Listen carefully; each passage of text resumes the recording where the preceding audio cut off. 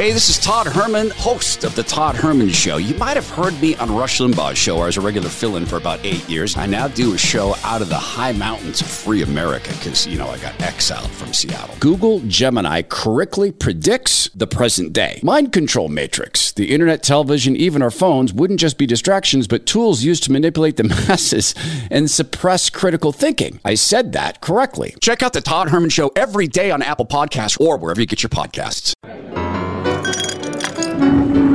Welcome to the Three Martini Lunch. Grab a stool next to Greg Columbus of Radio America and Jim Garrity of National Review. Three Martinis coming up. Glad you're with us for the Wednesday edition of the Three Martini Lunch. This is our special Things We're Politically Thankful For edition of the podcast. Just a heads up, there will be no Three Martini Lunch on Thursday, Thanksgiving Day.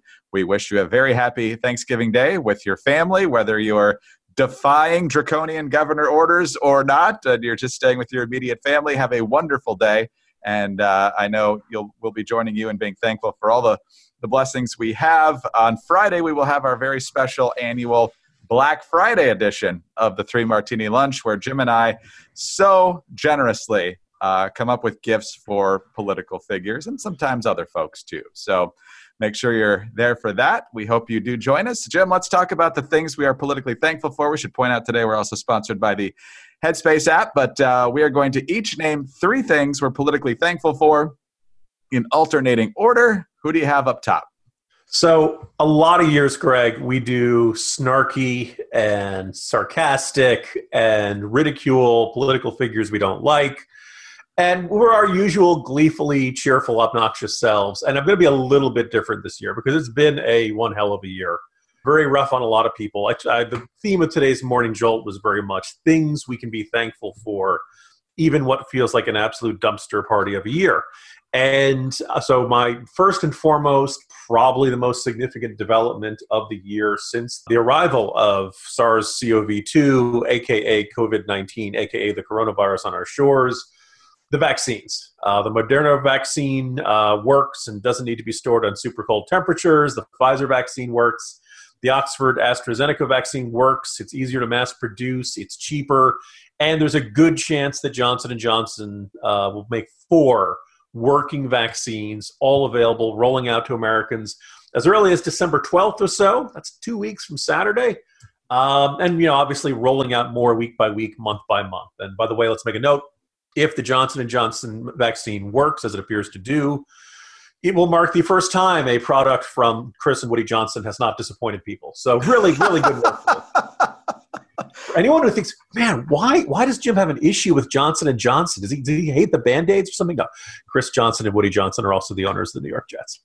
The joke's less funny if you have to explain it. But you get the idea. So look, this, and by the way, if you go back and check, and I did it this morning, there were a bunch of people who were not sure, were not certain we'd get here this early, and some people thought that a vaccine was just not likely to be workable, that the degrees to which coronaviruses can evolve and such, some people thought we would never have one. Many thought it would take many years. We have done it in a matter of months. So thank you, pharmaceutical companies. I know you get a lot of unfair grief and aggravation. You get unfairly demonized. You are literally the saviors of humanity. You have saved us all from having to live like this with restrictions and such forever. This will probably be in the hall of great human and American achievements there. And by the way, we should point out, Oxford, lots of other companies around the Western world have helped out a great deal. So probably the single biggest thing I am thankful for as we head into Thanksgiving, Greg. Jim, we should also point out that Woody Johnson is the ambassador to the United Kingdom. Are you also thankful that he didn't move the Jets to London, or after this season, is that a question up in the air? After this year, they can take him. Well, obviously, that is a huge, huge development. We know that vaccines normally take years, if not more than a decade to develop, but with the all hands on deck, Operation Warp Speed, you have to mention that. That's certainly part of the funding process, or at least the distribution process, depending on the deal made with various vaccine developers. Everybody in that community was in on it in terms of trying to get this done as quickly as possible, as safely as possible. And we know we're going to have the multiple doses. We know that from what we're hearing, that second dose, at least in some examples, is going to kind of knock people out for a day or so. And so that needs to be articulated well. But we're hopefully to the point, even though Fauci thinks we're going to be kind of in this mode for at least another year, that normal is coming now sooner rather than later, and hopefully even sooner than that. Jim, my first thing I'm thankful for is Supreme Court Justice Amy Coney Barrett. This is obviously some low-hanging fruit this year, but already in the Trump administration, we got Neil Gorsuch and Brett Kavanaugh. Gorsuch has had a couple of head scratchers along the way, two especially this year on the Civil Rights Act and the Oklahoma case. I think surprised a few people, but overall, I think he's a fairly reliable originalist. Brett Kavanaugh, I don't think, has done much to disappoint all the people that worked exhaustively to get him through that circus of a confirmation process. And then, of course, as happens many times, there's a vacancy due to death. And Ruth Bader Ginsburg died in mid-September. As soon as she did, of course, with the election just a few weeks away, you had a lot of folks hearkening back to 2016 when Mitch McConnell would not advance the nomination of Merrick Garland. He said the Republicans control the Senate. It's an advise and consent process. We say it should be up to the next president. That gamble paid off. That's how we got Gorsuch. This time, the Republicans controlled the White House and the Senate. It's full steam ahead, even though a couple senators originally said it's too close to the election. Mitch came out and said, keep your powder dry. And then the next thing you know, Amy Coney Barrett, everybody already had all of her information up on Capitol Hill because just a couple of years ago she had been confirmed to the Seventh Circuit. So everybody was ready for this fight. You could roll it out faster than you could have for anybody else. Everyone on both sides was pretty much ready. And Republicans had the votes. It's ridiculous that I don't think any Democrats voted for Amy Coney Barrett. The idea that she's not qualified to be on the Supreme Court is insane. So it was politically dangerous, I guess. I don't think it cost Trump the election. It certainly didn't cost many Senate Republicans their seats. And Amy Coney Barrett, from everything we've seen, will be another strong defender of the Constitution. And while we extend our condolences to the Ginsburg family, much more so than Ruth Bader Ginsburg. Greg, this entire series is going to be, I put something out, then you put something out, and I feel like, dang it, I should have thought of that one. But that's why you go second. So excellent choice. So, yeah, when a presidential election doesn't go Republicans' way, knowing that there are other branches of the government that might be in a strong position to defend the Constitution against what other branches might do over the next few years is a good thing. It helps to give you some peace of mind. And another place where you can possibly find that is Headspace, because look, life can be stressful under normal circumstances, and 2020 has taken normal circumstances and raised it extensively. You need stress relief that goes beyond quick fixes, and that's where Headspace comes in. Headspace is your daily dose of mindfulness in the form of guided meditations in an easy-to-use app. Headspace is one of the only meditation apps advancing the field of mindfulness and meditation through clinically validated research. So whatever your situation, Headspace really can help you feel better. Are you feeling overwhelmed? Headspace has a 3-minute SOS meditation for you. Do you need some help falling asleep? Headspace has wind down sessions their members swear by. And for parents, Headspace even has morning meditations you can do with your kids. Headspace's approach to mindfulness can reduce stress, improve sleep, boost focus, and increase your overall sense of well-being.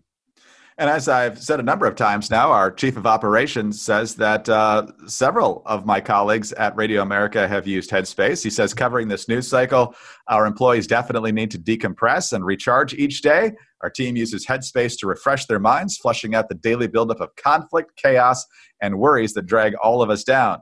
He goes on to say it makes them sleep better at night, they're more focused during the day, and they just feel better, which we all need in a year like 2020. Headspace is backed by 25 published studies on its benefits, 600,000 five-star reviews, and over 60 million downloads. Headspace makes it easy for you to build a life-changing meditation practice that works for you on your schedule, anytime, anywhere.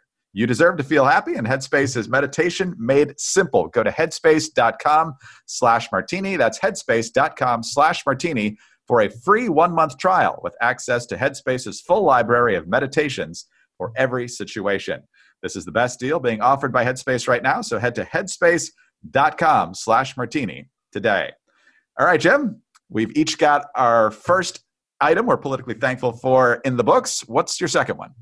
So similar to the first one, but it's slightly different category. It is medical experts in the medical community in general, even Dr. Anthony Fauci, which I'll get to in a second. But look, so if you liked the writing I did earlier in the year about the coronavirus as the pandemic was hitting us, everything from the Wuhan labs to the possibility of mutation to how the virus works, the hydrochloroquine and all the other aspects of this, I was able to draw upon an enormous amount of knowledge. And I understand why people kind of roll their eyes when they hear the term medical experts. It's good for at least a good 2 decades, maybe 3 or 4, Greg.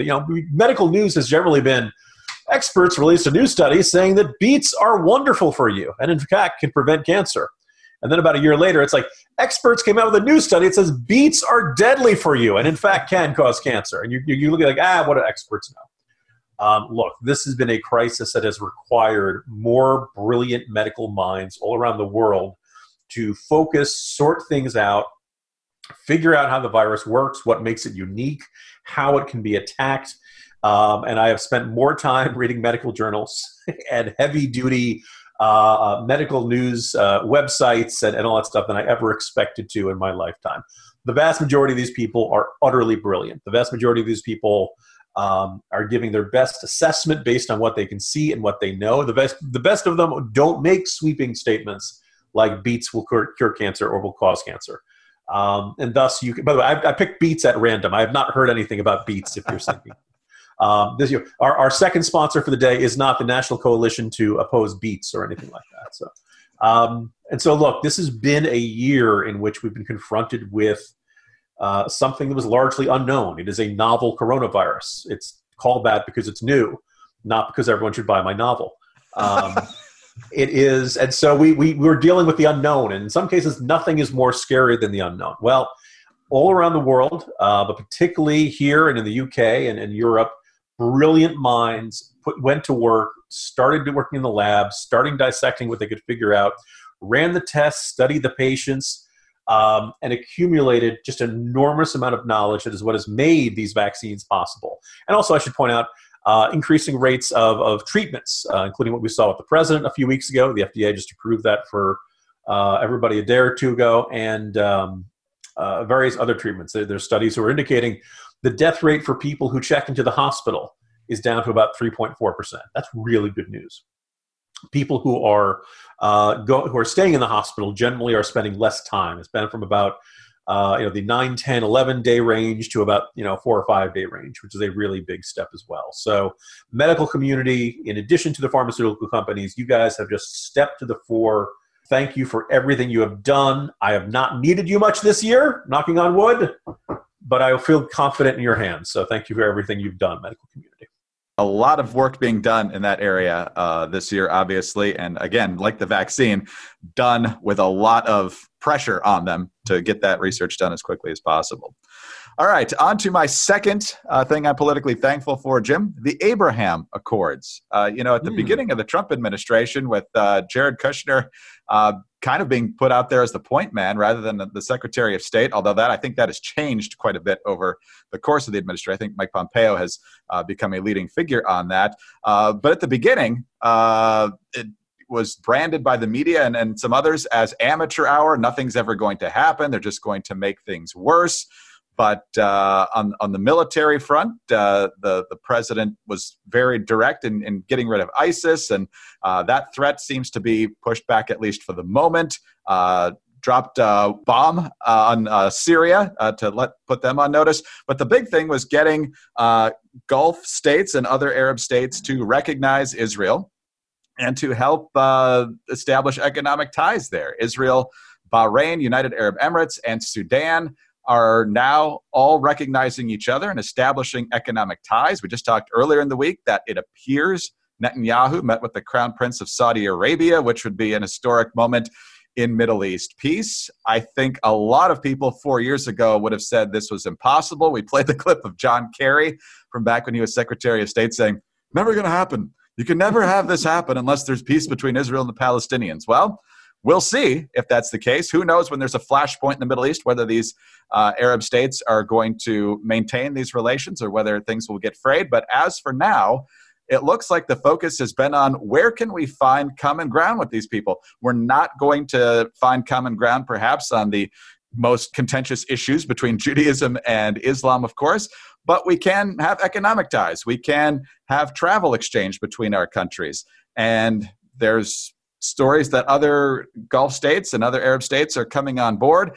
Whatever happens in what is increasingly likely to be a Biden administration, I hope they don't just powder keg this and burn it all down because they want to get the Iran deal back together. I hope they build on this because this is probably the most encouraging developments we've seen in the Middle East for a while. You know, for the second straight time, Greg, dang, I wish I'd thought of that one. Well, you know, you have been focused so much on COVID, how it started, what happened in Wuhan, charting it step by step all the way through. This has really been your focal point throughout the year. So that's the point that you've been stressing, and I can kind of snipe from the sides here on some of these other things. So, but it's good to know that we've got a variety of things we can actually be thankful for. Hey guys, it's Mock and Daisy from The Chicks on the Right, and we're excited to tell you about our podcast, the Mock and Daisy Common Sense Cast. If you've been stressed lately with the information overload on social media or just don't feel like anything in the news makes sense anymore, don't worry, because we're here to clear things up. Every week, we discuss topics like cancel culture, national crisis, what's happening to our new generations, and if you're just plain tired of people trying to tell you what to do or how to live your life, we tackle that too. Find out more by going to our website, chicksontheright.com, or start listening on the Apple Podcast app, Spotify, or your favorite podcast app. Don't forget to leave a comment or review and subscribe. All right, well, let's talk about some more good news, and that's 4Patriots, where you can find them at 4patriots.com/martini and find all the great deals, including getting a free solar panel with the purchase of the Patriot Power Generator 2000X. As we always say with 4Patriots, you need to be prepared because you just don't know when the power is going to go out. The Patriot Power Generator 2000X worth its weight in gold because it has double the capacity and is expandable so you can run all the big appliances like your fridge, your freezer, and medical devices. Comes with 12 outlets, including 4 AC, plus 2 USB-C outlets that can charge your phone 20 times faster than a regular plug. Never needs gas thanks to that solar panel. Fume-free, silent, and safe. 100% satisfaction guaranteed. Visit 4patriots.com/martini to get your Patriot Power Generator 2000X with the free solar panel included. Plus, get free shipping on orders over $97. Save more and get peace of mind now by going to the number 4patriots.com/martini. That's 4patriots.com/martini. Yeah. Jim, what's your number 3? If you thought my first two were really big and encompassed a lot of people, wait till the third one. Strange as it may sound, Greg, I am very thankful for voters this year. Look, maybe the candidate you wanted won the presidential race, maybe they didn't. If you're listening to this podcast, probably not. Maybe you felt good about how the Senate races went, the House races. Certain states had governor's races, state legislative races, and all the way down the ticket. As of this recording, more than 153 million Americans participated in voting in this year's elections. And I think that, it usually takes a few weeks. If you think that, New York and California are being ridiculous, listen to the Black Friday podcast, because I'll have a few things to say about that. But basically, Americans demonstrated that they care. A couple past episodes of these podcasts, Greg, we talked about calls for mandatory voting and why that's a terrible idea. And I want to preserve your right to not vote. But if you care about these things, if you care about what your government does, if you care about ensuring the protection of your constitutional rights, if you think the people in charge of our government are not always the brightest people in the room, the sharpest knives in the drawer, if they are not always thinking of the common good and the good of everyone, if you think they can be selfish, if you think they can be corrupt, if you think they can do a bad job, if you think they can be utterly incompetent, well, then you should vote, in part because in our constitutional system, this is your chance to veto them. This is your chance to say no. There are a whole bunch of powers that are given to the government. Some might argue too many powers that are given to the government. But in our system, they all have to stay, to get reelected. They all have to stand before you, and you get a chance to judge them. 153 million Americans have done it. By the time it's done, maybe we'll be up to 154 million. I don't want to quote the exact percentages on registered voters and overall potential eligible voter participation, but they're pretty darn high this year. And look, the stakes were enormous. This was not a quiet year. This was not a year where there was not a lot at stake. And as you may have heard this morning, Barack Obama is contending Republicans did better among Hispanics because of gay marriage. Greg, did you see any messaging on gay marriage in the entirety of 2020? No. I pointed this out earlier in the day on Twitter. I'm maybe some race somewhere, somebody did it. But no, I don't think gay marriage was a driving issue in 2020. Mr. Former President Obama, you may have noticed we had a lot of other stuff going on for much of the year. So no, gay marriage was not the driving issue, and it's not the reason Republicans did better amongst Latinos. Nice try to blame it all on homophobia and all that kind of stuff. No, but Americans care. And they demonstrated that they will come out. They will come out during a pandemic. They will vote early. They will vote absentee. They will, they see it as a duty. And Americans, even though we didn't vote for the same folks, I'm glad you came out and voted. I'm glad you made your voices heard. Absolutely amazing, Barack Obama. But these people probably do. There's a lot of people of deep faith in the Hispanic community. I'm sure they do care about that issue. But it was not one that was heavily campaigned on or articulated by certainly President Trump, who's pro-gay marriage, and other Republican candidates. Maybe in local races that we didn't get to follow very carefully, it happened. But apparently 12 years later, we're still all bitter clingers, Jim. All right, let's get on to our final one. And Jim, I'm kind of cheating here because I'm combining two into one. Remember in the 2012 Democratic campaign where Obama and Biden were running for re-election, and the big thing at the convention was Osama bin Laden is dead and General Motors is alive? Mm-hmm. Well, I'm going on a twist of that kind this year. I'm excited that Qasem Soleimani is dead and Irving Schmidlap somehow is alive. Excellent selections. So, I know it's hard to believe because it happened at the very beginning of the year and it feels like we lived through about 20 years in this one year.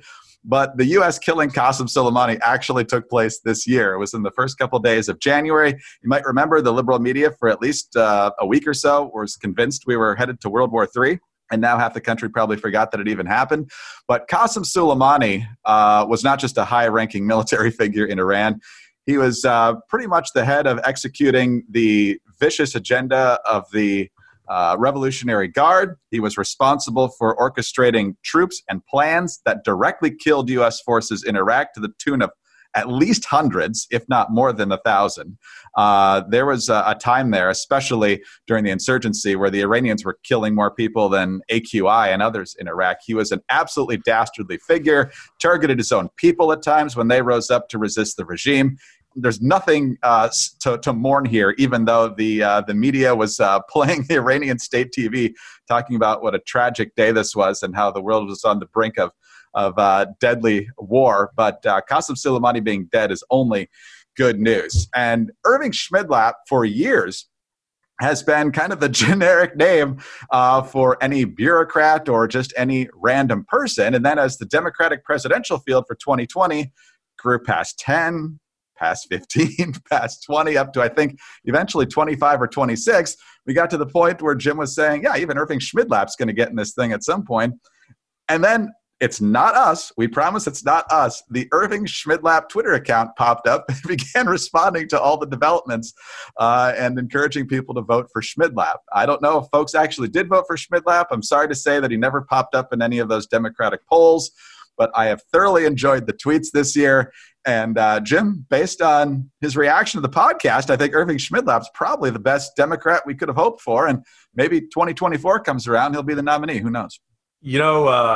Greg, he really is the ideal Democrat because he doesn't exist. There's a lot to unpack there. I'm just going to note that, Greg, I love it whenever the last words of any enemy of the United States is, hey, what's that coming towards us? And then finally, this one other little, you're right. It's easy to forget. It's been a long year. Greg, I don't know about you. I'm just really glad we got Soleimani before the virus could. Just snuck it in there before the deadline. But, and as for Irving Schmidlap, no, I'm not the wrong person running the account. You're not the person running the account. It's obviously a listener to this program. And I checked the Vermont presidential write-ins. I don't think there was any Irving Schmidlap there.